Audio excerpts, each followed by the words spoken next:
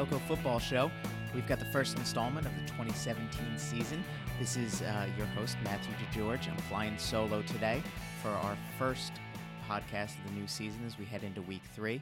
I'll have Matt Smith joining me in the coming weeks as we try and figure out how we can retool this and figure out how to bring you guys the best podcast we possibly can every week. I appreciate everyone who took the survey and gave us some great feedback.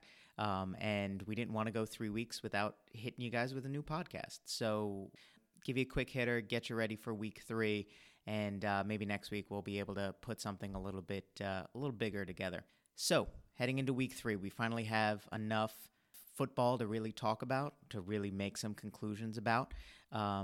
Heading into this week, we've got 8 teams that are still 2-0, and a lot of them are in the Central League. So that's what we're going to focus on to start with.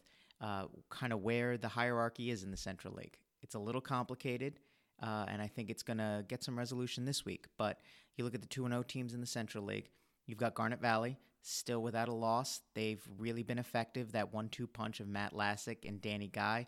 It kind of looks like a classic Garnet Valley run-the-ball kind of team, and they've really been doing a good job with that. They've got a tough matchup this week coming up against Ridley, and you have to wonder, is Ridley going to really lose 2 straight games at home after they lost to Haverford last week? Yeah, that's kind of a tough assignment there. Haverford's been playing very well.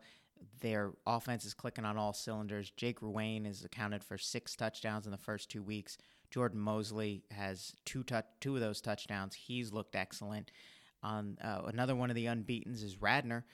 They've got a big matchup with Marple, whose only loss comes in Florida. Marple, we know what they are. Anthony Paoletti has 6 touchdowns already this year.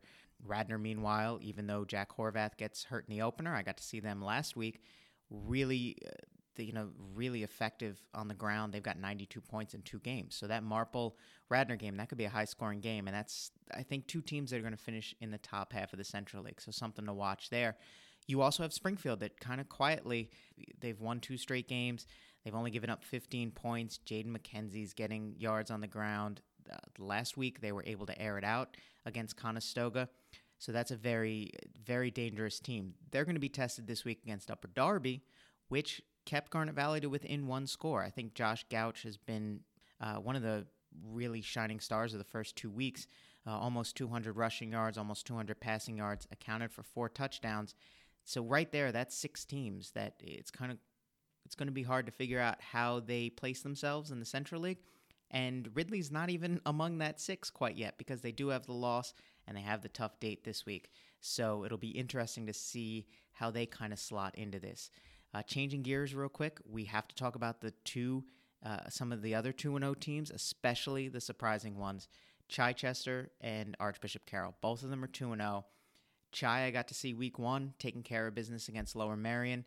They've been, I think, really good early in the season. Rashad Shaw is a tremendous weapon for the Eagles. He's got 207 all-purpose yards, 3 touchdowns. He's got 2 interceptions on the other side. And he can throw the ball a little bit out of that Wildcat package. So he's really dangerous.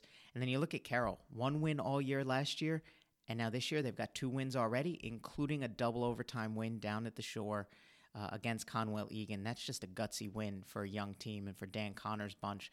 We didn't talk about them a lot last year on this podcast because selfishly we really didn't have a lot of good things to talk about. But 2 wins this year. Demir Ruffin has 6 touchdowns, 5 of them against Conwell Egan. Kamal Gray has been a real revelation at quarterback, thrown for 250 yards, 6 passing touchdowns, 4 of them against Conwell Egan. So those are 2 teams that have really stood out, and both teams that have a chance to go to 3-0 this week. Chi hosts Pope John Paul II, which is 2-0. They put a hurting on Sun Valley last week. So 2 surprising 2-0 teams, and one of them is going to get to 3-0 this week. Carroll, meanwhile, hosts Ben Salem, which is a very winnable game. And for them to go from 1-9 last year to 3-0 this year would be just a massive jump. The other 2-0 teams, obviously Interboro's still in that mix, just very quietly kind of chugging along. They beat Norristown, they beat Strathaven, 13 points allowed in 2 games. They're averaging 282 rushing yards a game because it's Interboro. So that's really nothing new. And the other one's Cardinal O'Hara after the really good season they had this year. They haven't played the toughest schedule, which I'm sure we'll talk about a little bit more with Matt Smith down the road.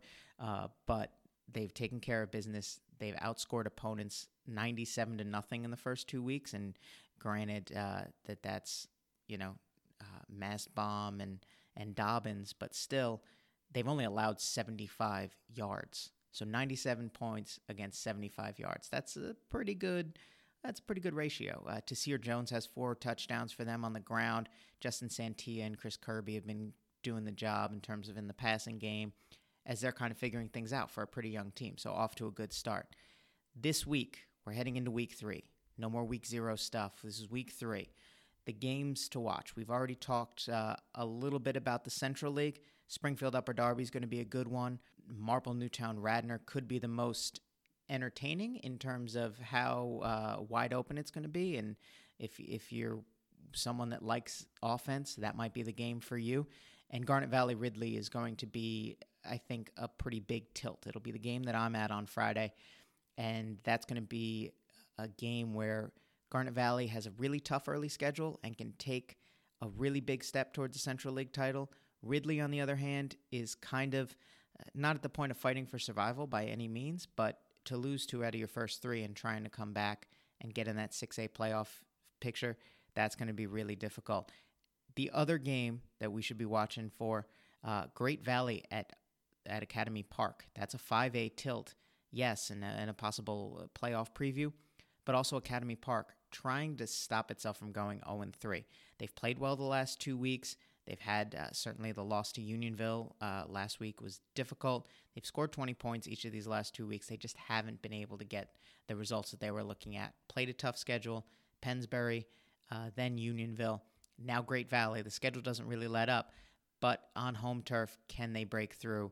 Obviously, Academy Park's a very tough place for opponents to come in and play. Let's see what they can do. That wraps it up for our little mini podcast for week 3. As always, you can follow me on Twitter at SportsDoctorMD. You can follow Matt Smith on Twitter at DTMattSmith. Matt's Football Friday feature this week will be looking at the early success of Radnor football and what they have to do going into the matchup against Marple this week. You can find all of our work in the Delco Times as well as online at papreplive.com. Thanks very much for listening.